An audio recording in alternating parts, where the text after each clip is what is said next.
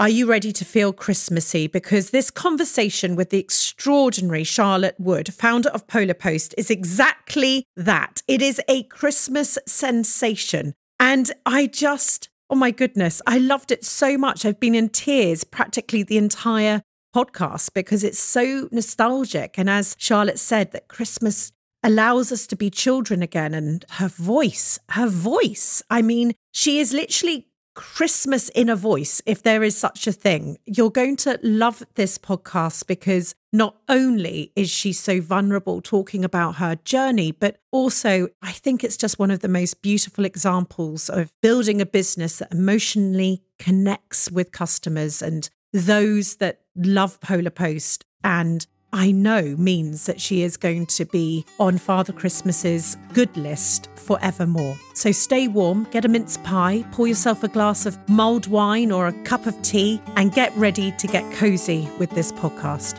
Thank you, Charlotte.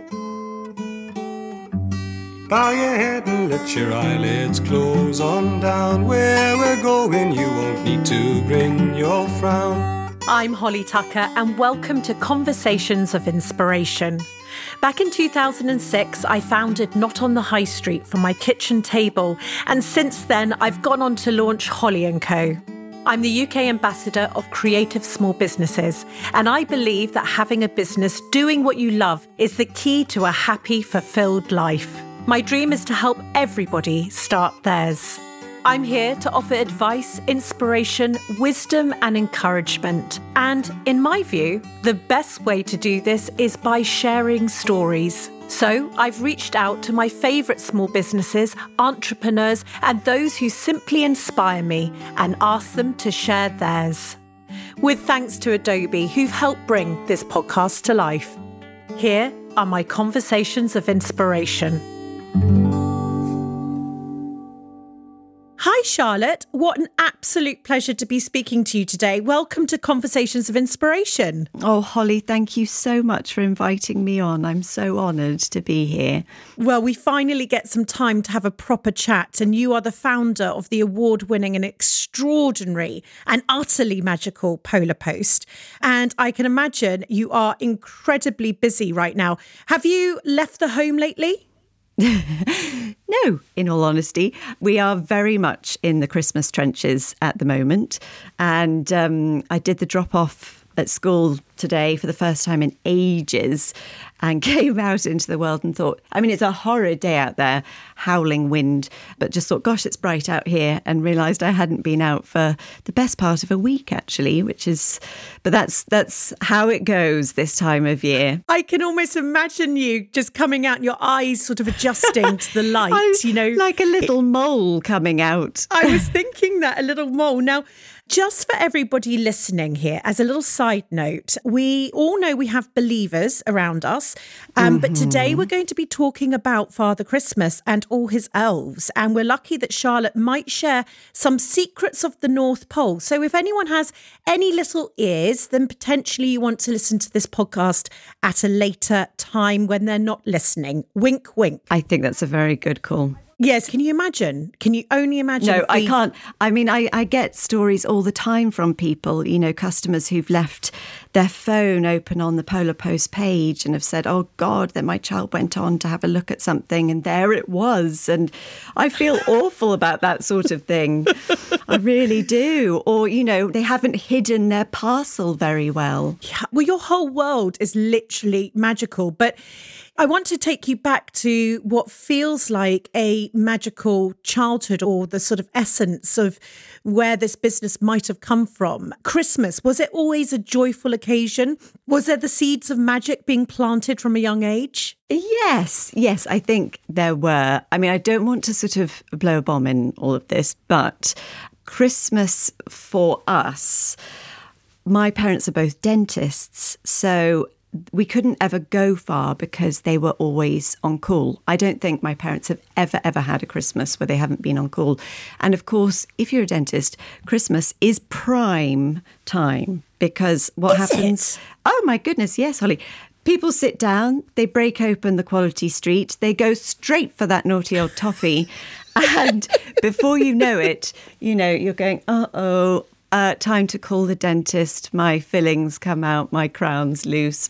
So yeah, every Christmas Day without fail, we'd get to about 4:00 after the Queen's speech and the phone would ring. I'm in so much pain. And Dad would sort of go, was it a toffee? I go, yeah, it was. So as much as it was magical. I have never ever thought of that, Charlotte. That is just too, it's almost like, your parents would have been waiting for the Queen's speech going, oh no, they're eating. Here it comes. Here it comes. But you also had a lovely sort of tradition, didn't you? Yes, we did. Writing to Father Christmas was a big event in our family. And my brother and I would write our letters, our lists. We'd put them in the fireplace, watch them go up the chimney. And Christmas morning, we would get our letter back. And for me, that was where the true magic lay. I was more excited to receive that letter, I think, than even to open the presents. And there was just something about it, seeing it sitting there next to a half-eaten mince pie and a quickly downed glass of sherry. It just was this, I don't know, little treasure sitting there. And I think the point that I'm often trying to convey to people as well is that it meant more to me, those letters, as I got older. I think people quite often think, right, well, they're off to secondary school. Mm-hmm. We need to have that conversation. And I think that's a real shame. I really do. And I know all children are different, but I honestly think children the vast majority don't need to have that conversation. You can work things out in your own good time. To actually talk about it, I think, is quite often unnecessary. And I'm really glad that those letters kept coming all through my teenage years, where, frankly, I became sort of, less nice, shall we say, because those words, when Father Christmas talked about how proud he was of me and the things that I'd done, suddenly took on a new meaning and actually meant more, I think, than perhaps they had before. So I have now this really sort of precious bundle of letters. And also I would say, some of them, when you look at them, have been written on a bit of Filofax paper. Obviously, Father Christmas hadn't brought the official paper with him that year. But just as precious, it doesn't have to be super fancy. I mean, I don't want to do myself out of any business here, but it doesn't have to be all singing, all dancing. It's the words that matter and that stay with you, I think. Yeah, I mean, you're so right. I didn't have the conversation. And it's only, I think, maybe when I'm 45 now, maybe when I was 40, Father Christmas didn't necessarily attend the household anymore. Oh, I can't believe that, Holly. That must have been devastating. I know. God's sake, everything stops at 40. Well, what I love is that when researching you were saying each year there was a different stamp and there was a different tale, writing paper, shaky signature. And we're going to talk about your business in a moment, but I love golden threads, and it's what the listeners know I refer to all the time, that there are these beautiful golden threads to our childhood. And if we're looking to find out what we potentially want to do in our lives, or the passion part or the purpose part, I think going back to our childhood, it's a hidden treasure trove. But when you sort of grew up, I suppose, into school, and I heard that school wasn't particularly easy for you. Would you mind telling us about that stage? Yes, I think I went off to school and, I'm one of those people, I could have quite happily lived my life on my mum's lap. I loved home. I loved my parents. I loved the warmth of it and the comfort. And even though I went to a very dear little school that was like receiving a big warm hug, to be honest, I found that difficult. And I was very quickly labelled as the shy child. And it's only recently that, I've come to accept that actually I'm not shy. I am quiet and I really need quiet. And I think school is quite a sort of Victorian concept, school, isn't it? Yeah. You have to be on all the time. There is no place to hide if you are that quiet person, if you need that quiet time.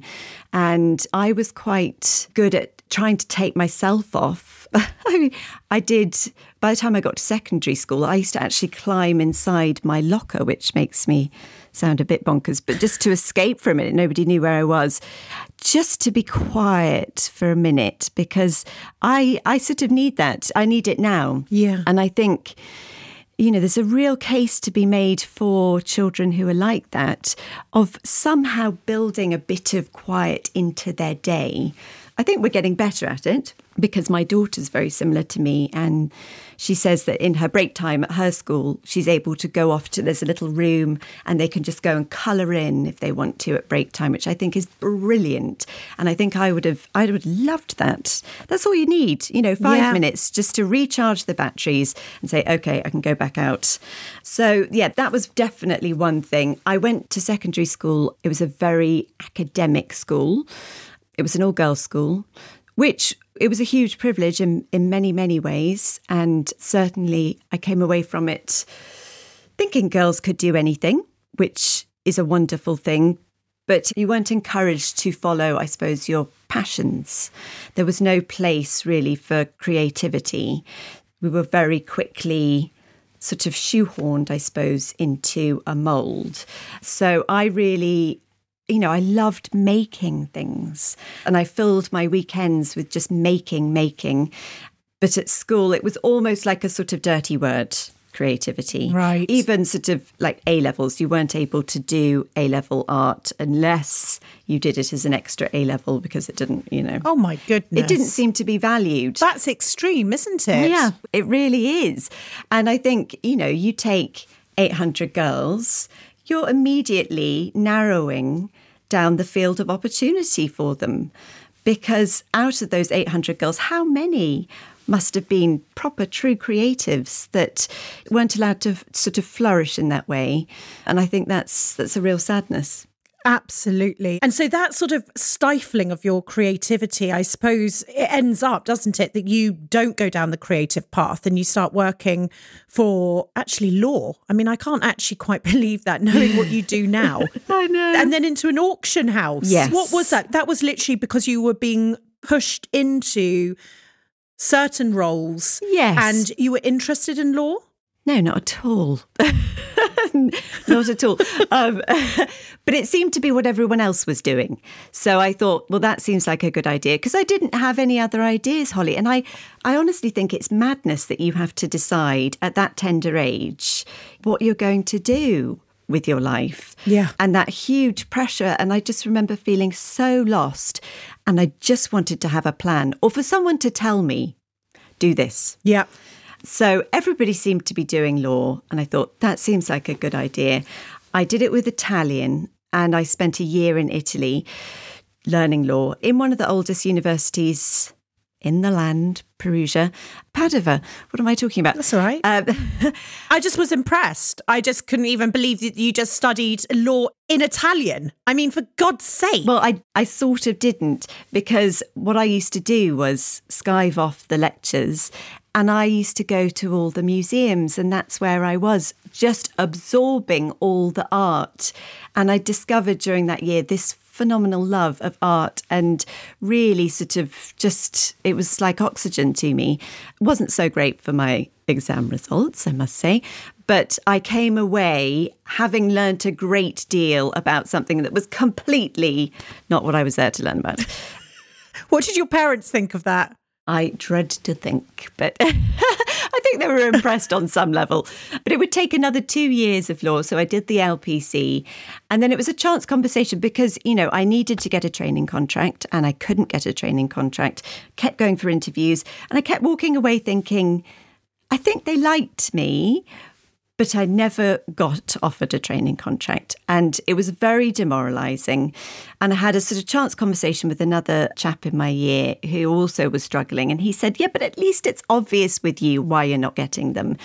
And I said, really? What's? And he said, because you're a creative. And it was quite a sort of one of those moments where you think, how dare you because being creative, I'd been sort of taught that it was this dirty word. I was really shocked. But he said, look, I think you'd be much better. You talk about art all the time. You would be much better off in the art world. So I went and got an internship at an auction house. And what I loved about that was you had to start at the bottom and work your way up. You know, it's a really sort of old-fashioned world. So I started as a porter, and I was literally sort of shifting around heavy furniture and going into departments, you know, like the antiquities department, and just surrounded by shabty and all these incredible things, relics of a bygone era. And it was like that moment in The Wizard of Oz where it goes from black and white to technicolour. Oh. Because this whole world had opened up to me, and it was a world that I just didn't ever think I'd get to be a part of. And the characters I met, and it was glorious. It was really just the most happy time. I love that analogy. It really was like that. Yes, it was a wonderful time. Did you enjoy it?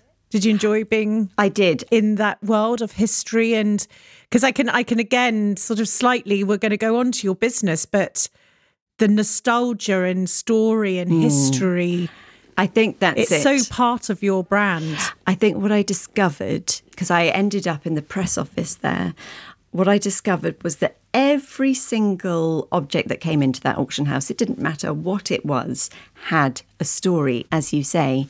And that was my job, was to go and discover what that story was. And, you know, objects aren't just that, are they? They aren't just objects. They always tell a story. And some of the stories I heard during that time were just phenomenal, really incredible things.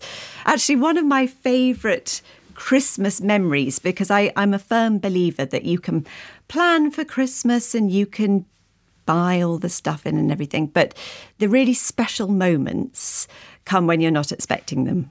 I don't know what you think about that, but for me, the standout moments have always been the ones that I never imagined happening. And when I was working for this auction house, I was very fortunate to be a part of the Savoy sale. Do you remember the Savoy had a big renovation? Yes, my goodness. It would have been over 10 years ago. So we were selling all the objects there, and there was a lot of press interest. It was a magical 3 days. We had all these incredible characters coming down to the sale, people who'd stayed there. And I was in charge of letting the BBC in to do the morning shift. And I had to be there at 4 o'clock in the morning. And I was so grumpy when I was given this job because I just thought, I'm not a morning person, Holly. And so I had a car came and got me at 4, and I went down to the Savoy, and they sort of let me in, the security guard. And I got in and I realised there was no one else there. And the BBC hadn't arrived yet. And I had half an hour on my own. The sale was held over just before Christmas.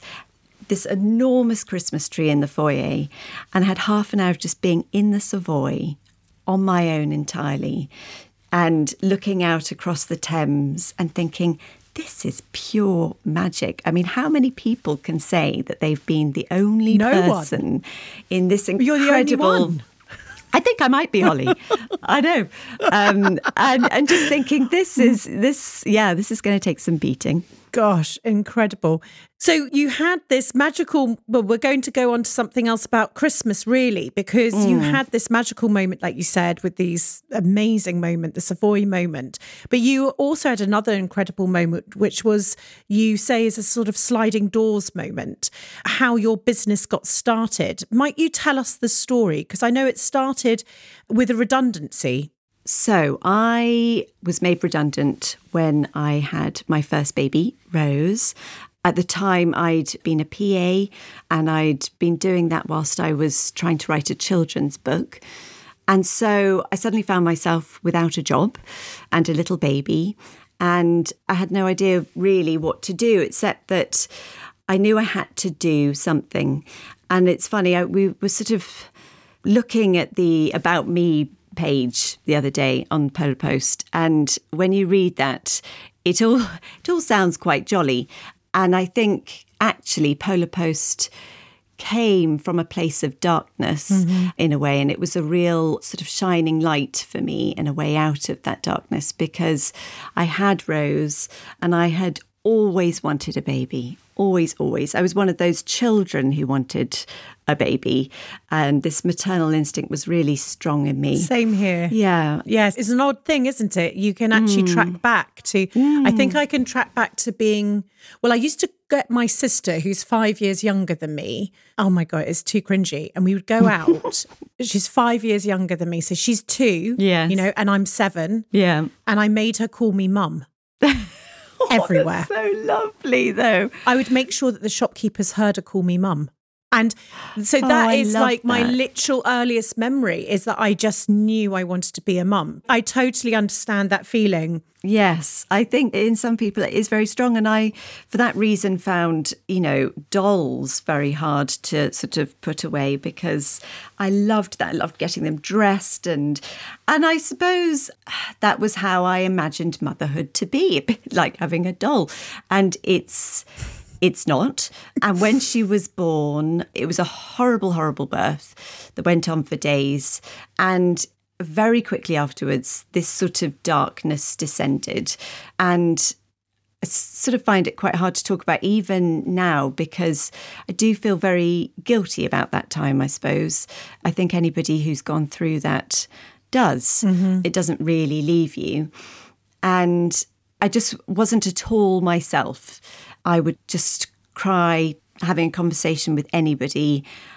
I felt afraid all the time. And I went from being someone who craved time on their own to not being able to be on my own for a second. Gosh. And that was really, really odd for me. You know, I remember just sort of begging my husband not to leave and go to work, which must have been horrendous for him.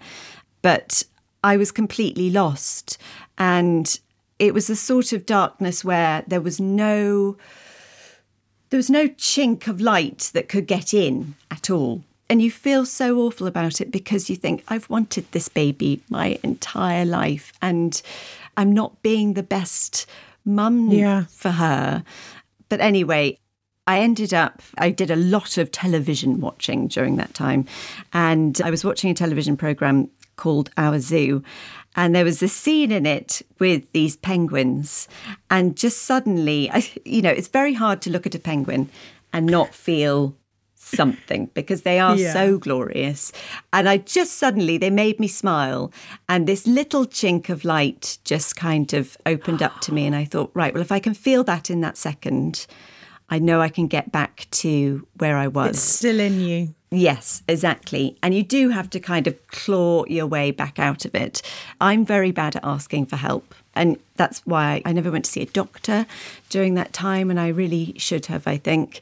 But about a month later, somebody whisked Rose off for a little walk and gave me a couple of hours on my own. And from that, just poured out Polar Post. I sat down at the kitchen table and wrote reams and reams of notes on what would become Polar Post, because the thing that kept me going during that time was that her first Christmas was coming up. And so that was my real focus. Yeah. Was making that first Christmas really special for her. And I wanted her to, the things that had mattered to me as a child, I wanted to make them really special for her. And it was only in trying to do that I realised there was this gap in the market. There was nothing like Polar Post out there. All the Christmassy websites were quite cartoon-like, and I've always felt quite strongly that he's a man who would do things he'd do things properly. He'd have the proper stationery and he'd tell the stories.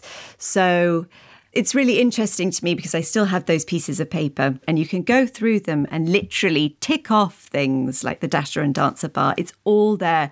It literally just poured out in an hour or so. And my friend came back and said, "So, have you had a nice time?" And I sort of showed her what I'd done. And I think she thought, oh my goodness, I meant, go and have a manicure or something. But, that was my way of getting out of that, really. But Charlotte, I mean, firstly, thank you for sharing that with us. And you so eloquently described what you went through there. And I know lots of listeners would have gone through similar, or maybe are going through similar right now. And so I think that that's such a beautiful way that you described your vulnerability. And also, isn't it unbelievable? And if anyone is going through it, firstly, probably Charlotte would say, definitely seek, help. There are people who love you very much around you. Definitely. But also that business, and, I say this each time, I'm not obsessed by business just because I love business. I'm obsessed by business because business can be a life raft in so many other situations in our lives that we find ourselves. The majority of businesses I know started out of potentially more darkness than light, because it was a way of climbing out of a job someone hated, or cancer recovery, or grief, divorce, so many times that we need to find ourselves again. And I love that it outpoured for you, that, that's a lucky moment that you have. And you've kept those pieces of paper, which should be framed. But it's quite amazing how we do doubt ourselves in those pieces of paper. So for anyone else scribbling, your scribbles are not the scribbles of a mad lady or man. It's the scribbles of a genius, because I would say, and I'm not saying a genius and then I go on to say about my scribbles, didn't mean it in that egotistical way, but more that I have those scribbles too, from Not on the High Street, from Holly & Co. And it is almost unbelievable that you can go back to those things. And as you said, and when you said you ticked them off, it's just it's a magical thing. So those scribbles, far from being like your draft, I'm sure people can do scribbles and throw them away, Charlotte, but I'm almost like, keep hold of them, because these definitely. I mean, they're the blueprint of what's to come, really. The blueprint of your vision and your imagination. And so did you have this, so it feels like you had a clear vision and you sort of started going for it. Did you have any naysayers at the time? Because, I find niches the most beautiful things in the world, but potentially to people who don't understand that, they could be like, yes, Charlotte, yeah, Father Christmas, really? I think it's fair to say, I remember taking my parents to the pub and being like, right, this is what I'm going to do. I'm going to make it real. And then very quickly downing a pint. It is sort of, oh gosh, here we go. Strap yourselves in.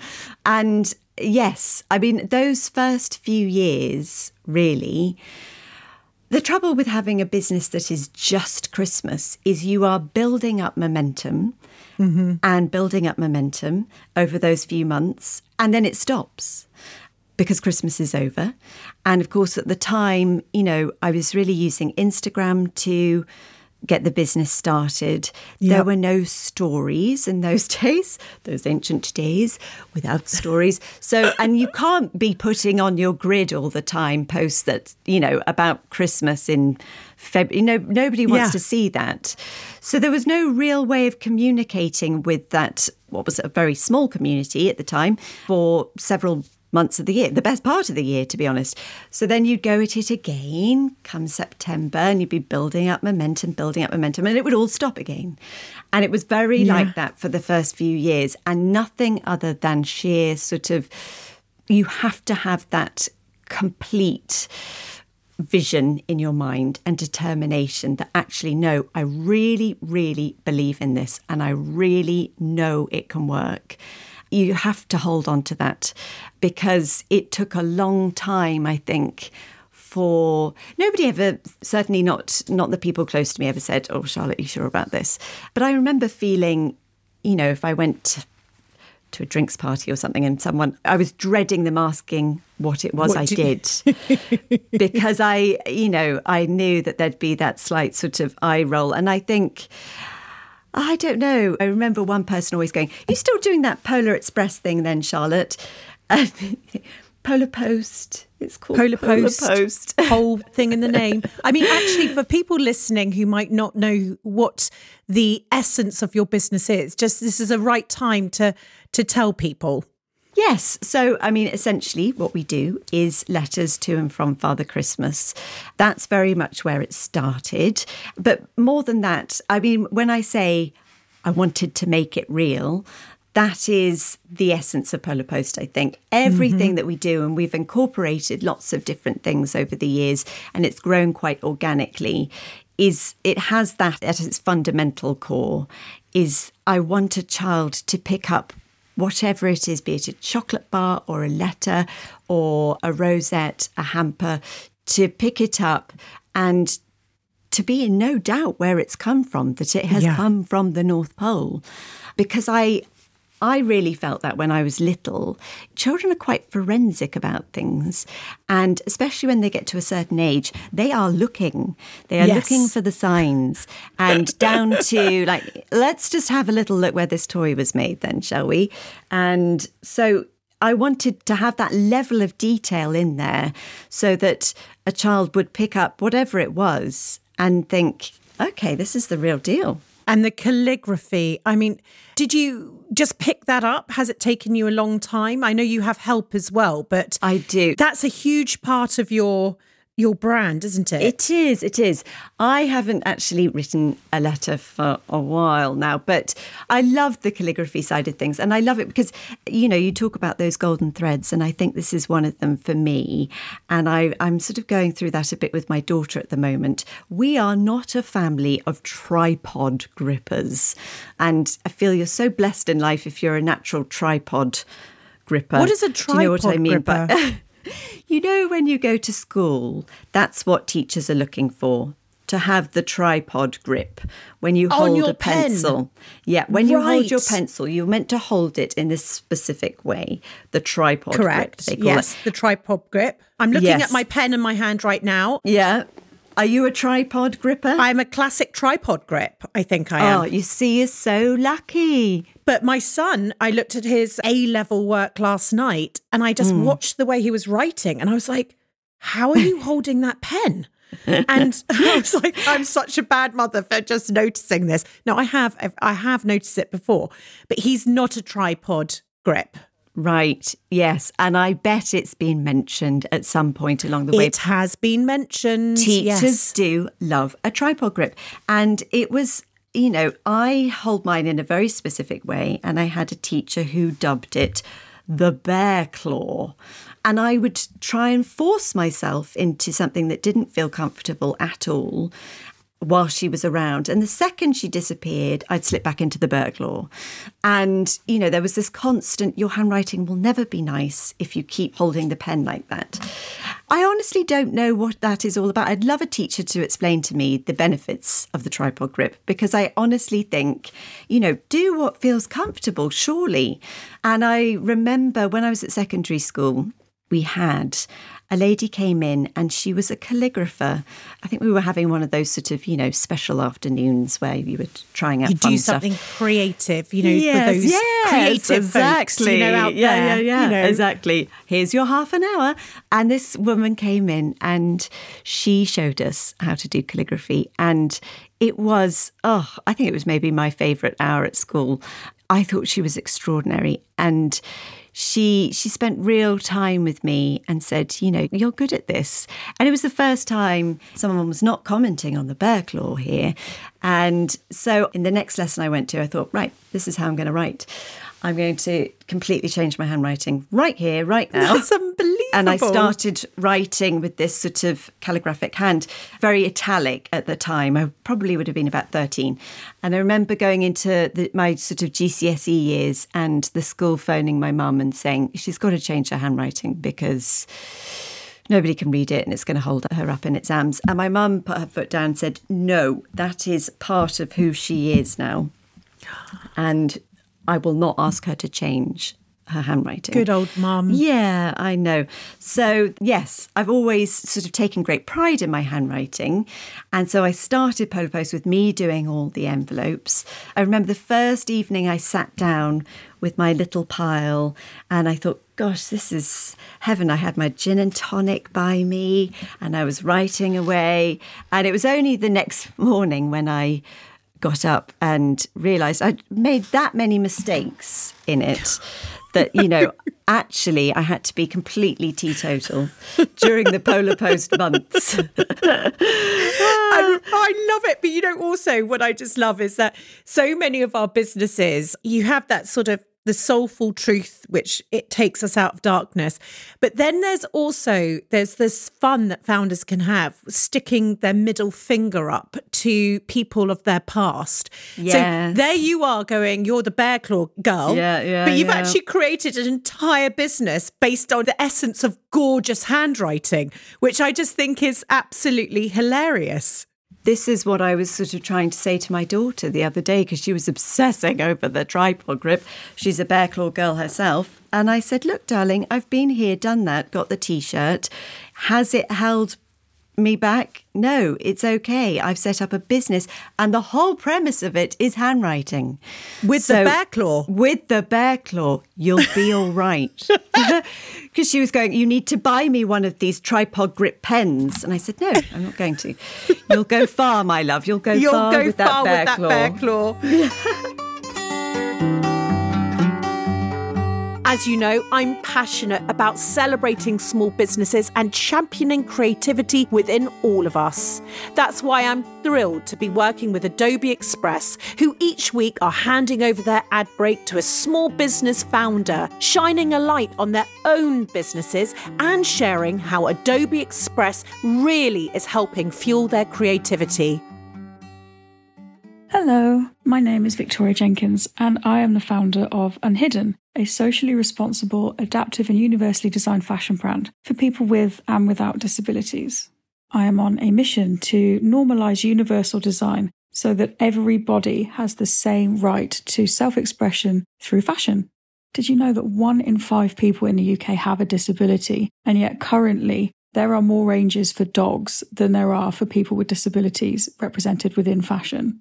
As the first adaptive brand to join the British Fashion Council, it is absolutely vital that everyone becomes aware of the world's largest marginalised community and starts to include it. As a disabled creative, my time and energy is somewhat compromised. So what I really loved about Adobe Express was the range of templates and also the range of fonts, because digital accessibility is at the heart of a lot of what I do online with my social media.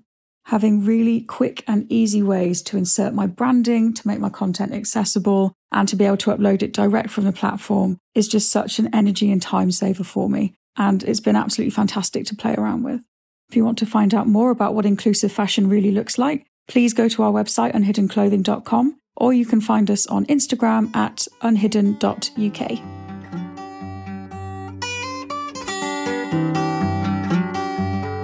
Thank you once more to Adobe, who have helped to make this podcast episode happen. If you want to find out more about Adobe Express and how it can help your business, head over to adobe.com/go/Holly Tucker.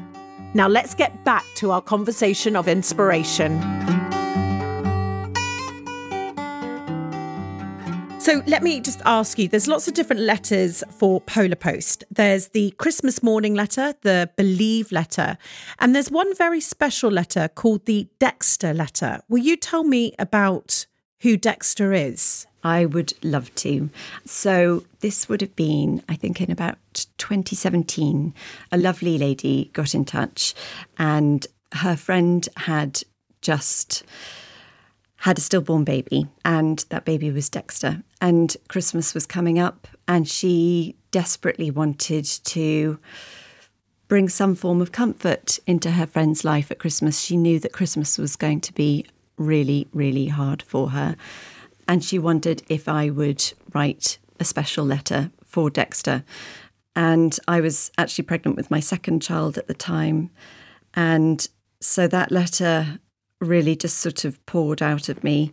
And we sent it to Ruth and Dave, and they loved it. So I asked her permission if we could start having them on the website and sending them out to other families who were going through the same thing at Christmas, with the proviso that the profits would go to Tommy's. And, you know, every year we very sadly get our little pile of Dexter letters, but they do bring comfort because it is such a difficult time of year for people who know loss like that. And it's really important to me. All children are included in Christmas. And so we always take a moment on Christmas Eve to remember those babies and children because they are such an important part of Polar Post and always will be. Mm. Oh, what a... just have to compose myself there. What a very, very beautiful thing that you've created and has been created. And I can imagine the comfort that it brings. And it does again make you realise all of the things that we can accomplish when we build businesses, from the creativity angle, yourself and your depression that you were going through, to funny moments like the bear claw, to this, and how that's almost what makes the most beautiful, creative, emotional companies, is that all of those stories, all of those experiences all merge into one to create a brand. Could you share with me what, for those listening and maybe dreaming, they just heard that story and they dream about starting a business that's emotional and one with true feeling behind it. What would you say to those who are worried about going for it? I think you have to go into business. I don't know about you, but I think you have to go in with a big dollop of naivety and learn on the job. And, I look back at things that I did at the beginning and think, I can't believe you did that. I can't believe... I can't believe you had the nerve to do it. But thank goodness I did. And the biggest sort of word of advice I could give is probably not to listen to too much advice. Because although obviously it's wonderful to get that practical advice, following your gut, I think, is what it's all about. I mean, they do say, don't they, that the gut is the second brain. Yes. And I find as I go along with Polar Post more and more, just to trust my gut in everything that I do. When I look back at things that have gone wrong, and there are plenty, it's interesting. I always, on some level, felt it in my gut that it was the wrong thing to do. And so for me, learning to trust that instinct, that's become really, really important. I don't know if you found the same. Yeah, I mean, it's I call it my compass now, in a way. It actually, I have to sometimes remind myself that I should trust it. So I'm not completely there yet. But No. As I get older, it is easier to listen to it. And I think that's the gut instinct is also replaying memories or experiences that you've had. And it's one of those things that is, if you do tap into it, it's quite a magical superpower, I'd say. Definitely. It's something that allows you to say no to things. Majority of us listening potentially are women, where we say yes to a lot, and actually being able to say no, because your gut instinct is saying no, slightly gives you comfort as well. Well, I was going to say, I'm a real people pleaser. So I often find myself wanting to go along with a course of action or a plan because I want that person to be happy. And meanwhile, the gut is saying, no, don't do it, it's a bad idea. And I now have to really sort of force myself to sort of go, no, I'm going to override that desire to make this person happy and listen to what my gut is telling me, because it will be right. Yeah. And it does, by the way. It's 100% right, 100% of the time. Yes. So just out of interest, what sort of volume of letters is Polar Post now looking at? I suppose it's gone past you sitting with the gin and tonic at the kitchen table. It has. I now just go for neat whiskey. No, it's... I try not to look at, because it can feel quite overwhelming, Holly, when you sort of think about it too much in terms of numbers. I think last year, we sent out, it was edging towards 20,000. Oh my goodness. We sent out 5,000 letters to various charities and hospitals. So, yes, it has. And they're all handwritten. So we've introduced, because for me, the biggest challenge with this business has been growing it. Yeah. Because obviously what seems to happen with Polar Post, and I've tried to take it away from that, but now I've just learnt to accept it, is that we get all our sales on opening night, really. And I'd say 80% of them within the first half an hour. My goodness. So it's a real challenge. How do you translate that into getting those orders out? And there's a part of me that still desperately wants to be able to say the next day, right, orders are out. But I have to make my peace with the fact that magic doesn't work like that. It takes time. And it's a handmade product predominantly. Yeah. And we have an amazing team working all the time to make sure that those orders go out promptly. But the volume is challenging. It's challenging and extraordinary. I just can't get over that, actually. And, what will it be next year? I mean, let's not talk about it because you freak out and you're right in the middle of this Christmas. So let's not go there. But it's this nostalgia, isn't it? This craftsmanship that you've brought to the forefront. And these things have always, now we discover, been part of actually you. But yet it's almost part of all of us. It's that sort of inner child that you're speaking to. I love something that you referenced. You referenced George Bernard Shaw and his quote, "We don't stop playing because we grow old. We grow old because we stop playing."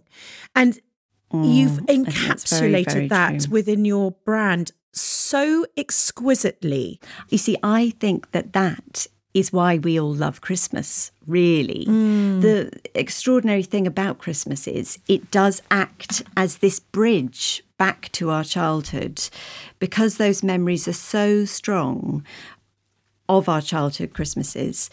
For a few days, we're allowed to kind of go back there, and it makes a child out of all of us again. Yes, it does. Because actually, when you think of it, it's a day that you just all give presents to each other and you play games and you eat things and you're silly and you have these things that you pull and they make a firecracker noise on the table. And totally. Actually, you're so right. If you look at it, it's a beautiful thing, and it's something that you've done exquisitely well. And it's just a lesson for all of us that what other times and moments could you encapsulate in a brand? That's the interesting thing. It's never ending. Yes, Can I ask you, when you've grown this business, okay, so we're 20,000 beautiful letters in and you're growing, and you started this business, correct me if I'm wrong, in 2015. That's right, yeah. But I wanted to talk to you about, as we grow and as the small business community grows, and you and I have touched on this personally, small business founders and the community, we're strong when we're together, but we also can receive moments in time that really challenge us, such as copying. And I know that this has been something, and I've had fantastic guests that are handbag designers and fragrance companies and et cetera, and copying is something that we all have to deal with. It's just, it is part of it. But I can imagine it's incredibly difficult. Explain what it feels like when you're copied. It's extremely emotional, to be honest. I always use this analogy that it's a bit like someone sort of breaking into your house and having a little rifle through your knicker drawer. It's that sort of feeling. And I think the more personal your business is and the more of yourself that you've brought into it, the more that's going to hurt. It is a really nuanced subject, copying, and there is a huge spectrum, as you and I both know. Yeah, I feel like I've experienced most aspects of that spectrum now. And it is a struggle, because what you and I view as copying, quite often the law doesn't. So, my advice to anybody starting a business would be to make sure that those foundations are in place and that you are protecting your intellectual property, because as much as you're in those early days and you don't even know if you've got something worth protecting, you do, I promise you. Yes. If it's original, you do. It's expensive, I know, but I really think it is worth putting in those foundations and trying to protect as much as you can, because there's no point in growing a business if the stable door's wide open. And that's been a huge thing for me in the last few years, is just making sure that we have protected every area that we can, so that at least when things happen, and they happen on the regular, I can sleep a bit more easily at night. Just yesterday morning, a lovely follower got in touch and showed me a chocolate bar that was a Dasher bar, and a real sort of copy of our Dasher and Dancer bar. I mean, your stomach sort of does that thing where you think, oh gosh, I'm going to be sick. And at least the Dasher and Dancer bar is trademarked. It has design rights. At least now I can look at that bar and think, yes, that is a horrible copy, but that bar is completely safe because we have put those foundations in place. Yeah. And so it's a horrid thing, but at least I've done what I can. And you've done what you can, but what we're hopefully going to work on is trying to change the law, because ultimately I do feel that the small business community is unprotected for the nuances that are hard to describe in a podcast. But it's why, you know, lots of big brands use this community as sort of a bed of innovation that they can take from. And unfortunately, other small businesses taking from each other. And I think there is enough amazing ideas and creativity and customers to go around for everybody until eternity. Yep. And what we've just got to do is stay in our places and be kind to each other, treat others like you would like to be treated. And I think that's such an important message. So thank you for sharing that. And I couldn't agree with you more about do the foundations, everyone. Protect yourself, because you do not want that sick feeling in your stomach that someone's going to take everything away from you. There's nothing like it. But on a more happier note, Charlotte, tell me, had there been any requests that you can remember from children that have really stuck with you over the years? Oh my goodness. Yeah. I mean, yes. Father Christmas does get asked for some extraordinary things. Go on, tell me. Oh, I mean, everything imaginable. Personally, I really love the very specific ones. We had a child who asked for a model of Mars the size of a walnut. I mean, I would just love to get inside that child's brain. I mean, I love how specific that is. We had a child the other day who all he wanted for Christmas was a rubbish bin. My goodness.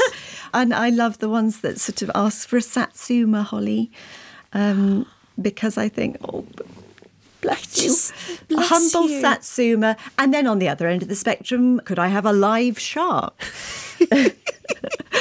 I don't know how he does the job, Holly. I really don't. I don't know how he does it, but every time. Oh, I know. And you're getting ready for this big night and your elves are busy away addressing envelopes and things.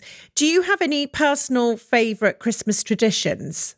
I do. What's interesting when you have a Christmas business is it fundamentally changes the nature of Christmas for you. I can imagine, Charlotte. I can imagine.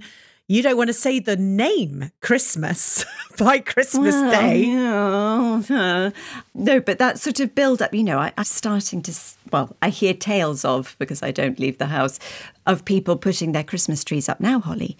And, you know, we don't have that build-up in this house any longer because we are so focused on our slightly immovable deadline. Yes.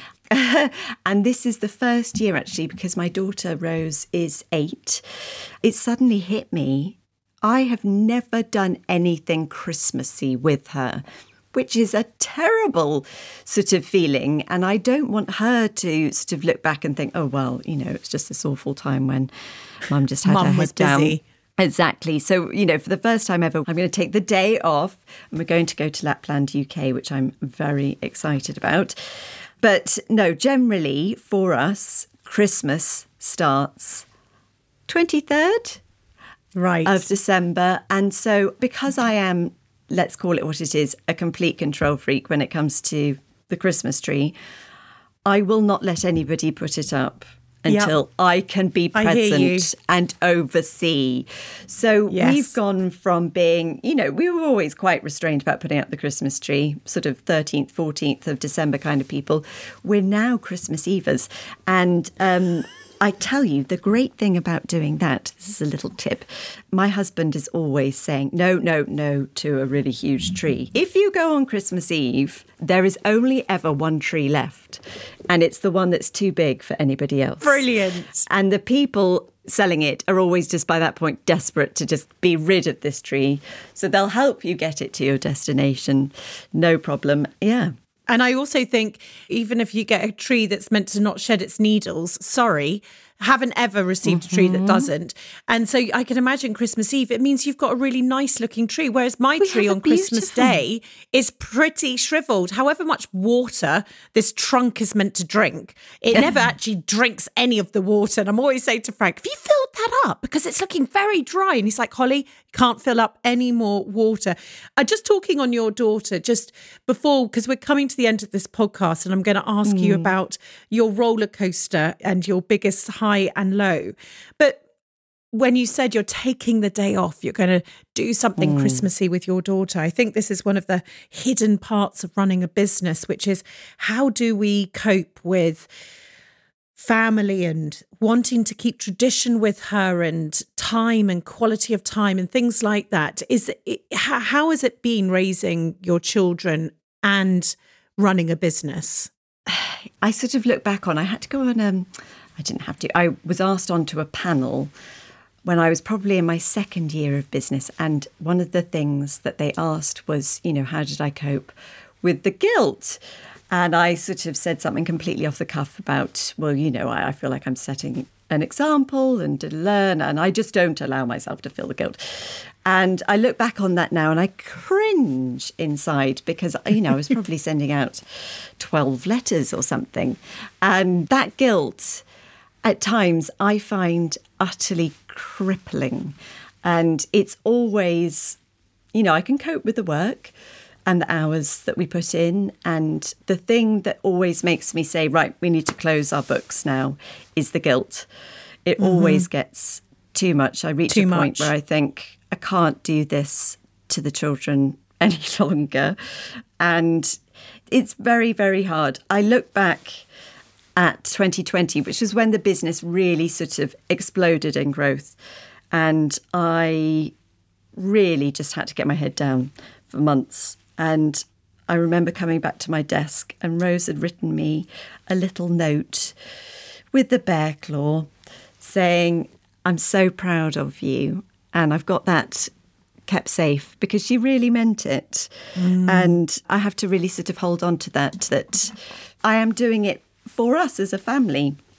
Yeah. Really. And going back to your 12-letter period of time, you were right. You were right. You are setting an example. Yes, I did have a point. You had a very good point. It's like your scribbles, they weren't just scribbles. It's the truth. We are doing something extraordinary. It's not easy.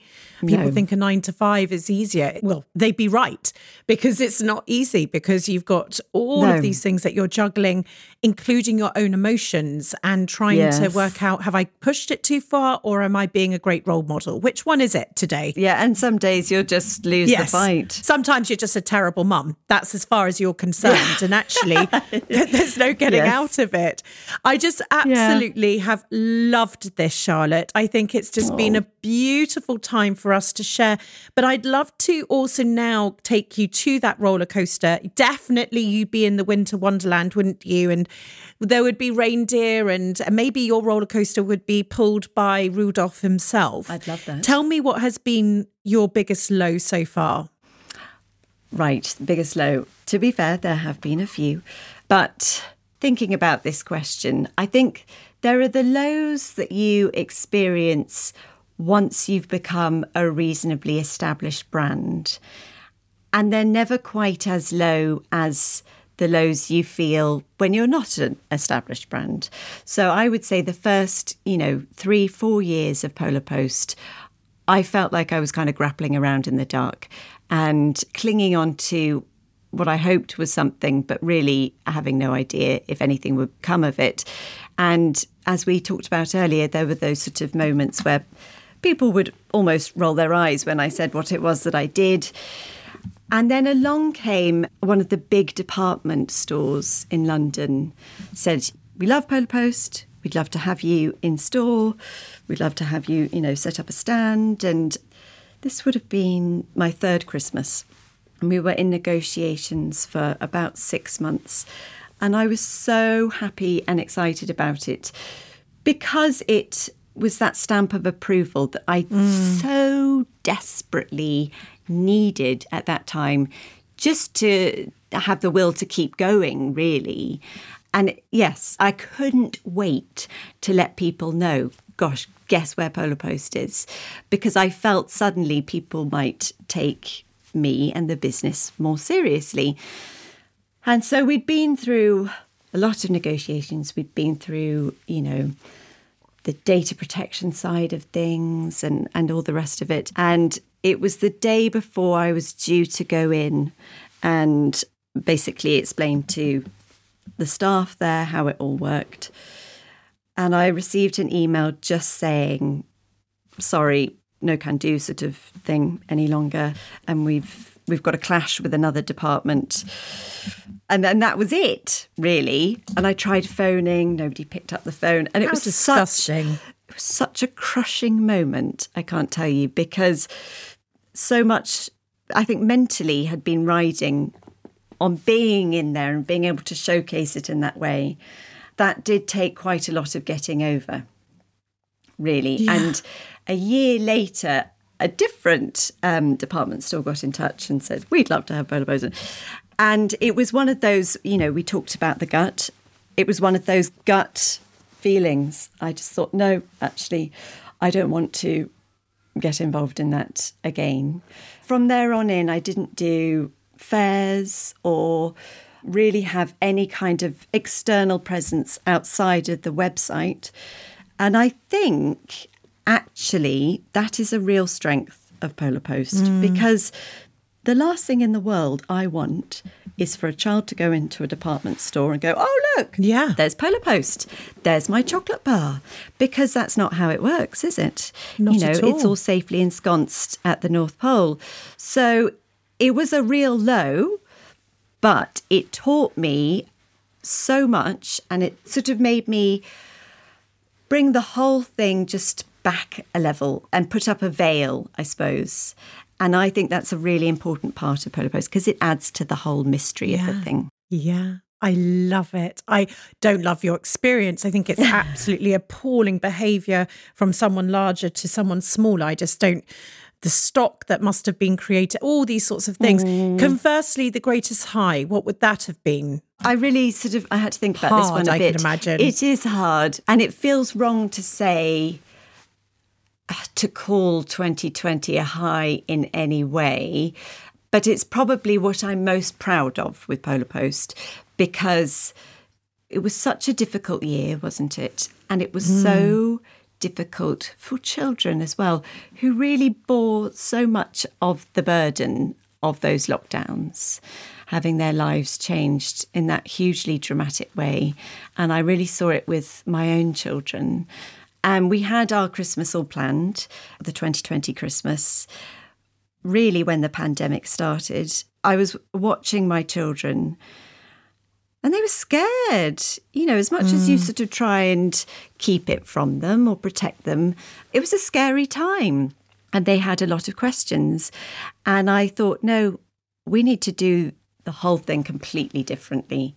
We need to go back to the drawing board and really think, what is it that children are going to need from us this year? Because I don't know about you, but that moment when the Queen came on and gave her speech during the pandemic was a real moment of just, okay, it's all going to be all right. Because I think a lot of adults took great comfort in that. And Father Christmas, he has that extraordinary power with children. He's not just the guy who brings the presents. He has an incredible ability to comfort children. And they needed him in that hour of need. And so he wanted to do a flyby at the midsummer, and children sort of got involved in that just so that he could say, I'm with you, I'm thinking of you, and we're going to try and do the impossible here at the North Pole to show you that we're with you. And so from that whole time came the first book that I did with Claire, lovely Claire Fletcher, A Time for Magic. And the book did so well, which was wonderful, just such a lovely thing to see. And I get messages from people now who say, this is my child's favourite book and we read it every night. And do you have another copy because the pages are falling apart? And over these last few years, it's given so much comfort. That idea that Father Christmas and his pals are by my child's side. That to me is what Polar Post is all about. Gosh, you've had me in tears twice already and you haven't even read your letter yet, Charlotte. I don't know what's going on. That's just a beautiful... Isn't it extraordinary? Our businesses, our brands, if we do it right, can be so emotionally connected to our customers. Definitely. In a way that partakes in their life, not just because they're consuming it, but partakes in their life, becomes an important part of their lives. And you're a great example of nailing this. And I cannot wait to see what you do in the future. But Charlotte, on this note, it is your time to read a letter to your younger self. I don't know if you wrote it with your bear claw, but I'm so looking forward to it. And I just wanted to say thank you for taking the time to write it in the first place amongst all the other letters that are being written. Well, funny you should say that, Holly. I hope you're not going to mind, but I had a word with Father Christmas to see if he would write this letter for me to my younger self. The big man and has he written agreed. it. Yeah, no, he did. He's agreed to do that. So, yeah. This is a Conversations of Inspiration first, everybody. Thank we have you. Father Christmas here. Yeah, Well, writing to my younger self. Over to you and him. Okay, thank you. Dear Charlotte, we didn't get off to the greatest start, you and I, did we? There was the small matter of me taking your bottle that Christmas Eve when you were 2 years old. I mean, you say stole.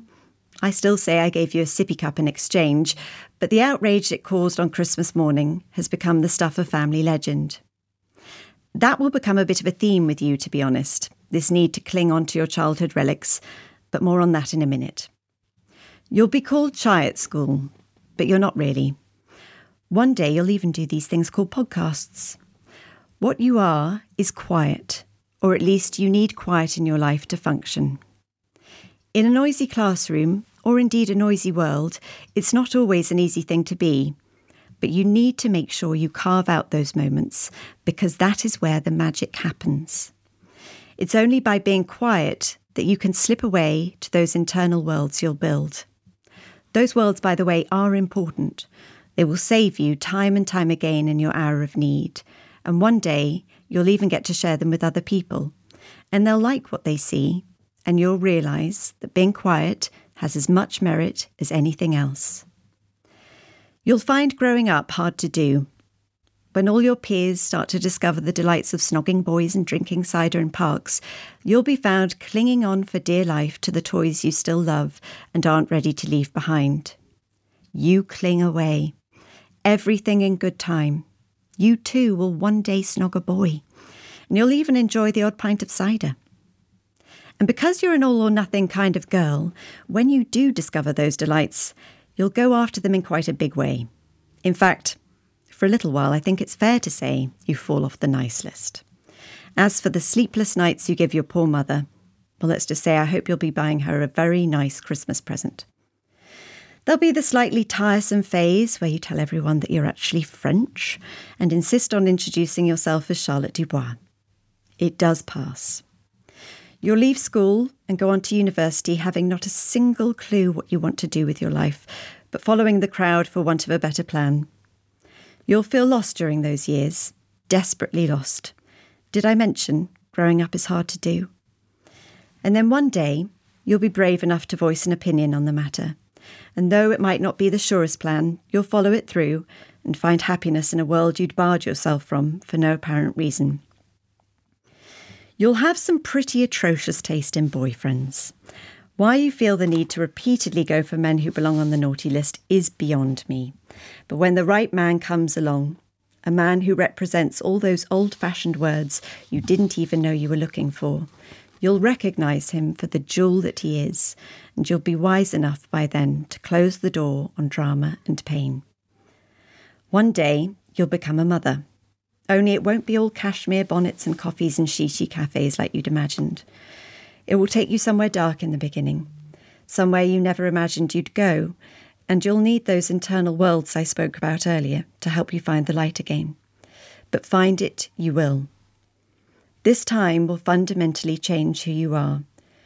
To quote someone else who knew a thing or two about Christmas, Charles Dickens, who wrote in Great Expectations, "I have been bent and broken, but, I hope, into a better shape." This beginning into motherhood will not define you or your relationship with your children. It will only serve to make you appreciate the time you have with them still more. If you let them, your children will take you on the greatest adventure of them all. You'll get to see the world through their eyes, and they will reveal to you all their secrets and all their magic, and together you'll build something with that magic, and you'll come to realise that the thing you dreaded most, growing up, is really just an illusion. You will always be welcomed back to the realms of childhood. So you will come to see that we've come a long way, you and me. Where we go next is anyone's guess, but I hope by now you've learned one truth, that anything is possible, so long as you believe. Yours always, Father Christmas. Oh, I'm in absolute floods. What have you done? My gosh. What a beautiful letter. Oh, you have a voice that feels like my mother's reading to me. Oh, and that's you a lovely just, thing to say. what a beautiful, beautiful letter. And I think this is your absolute magic, that you transported me back to being a younger Holly. And I'm sure everyone listening has got tears in their eyes. And that's what you have done. And it's what your brand does. And it's because of who you are. And I just think it's just the most beautiful example of a 360 of a brand that is emotionally connecting to all of us. And thank God you created it. So thank you. Thank you, Holly. That's very kind. Oh. Thanks. And the most beautiful letter. I just can't. I felt like the Queen was just speaking to us again there. It was just such a lovely moment. What a lovely Charlotte, thing to say. thank you so much for being with us and taking us to the North Pole early. It's been such a this joy, year. Holly. Thank you so much for having me. Thank you. Oh, my goodness. Before you go, don't forget to head to adobe.com/go/Holly Tucker to find out how Adobe Express can fuel creativity in your business. And if you've enjoyed this episode, if it's helped you along your journey or inspired you, would you mind rating and reviewing? Your support means the world to me. It really does spread the word and will help inspire even more people to build a life they love. And if you want to hear all our latest news, you can sign up to my weekly newsletter, Holly's Desk Notes, over at holly.co.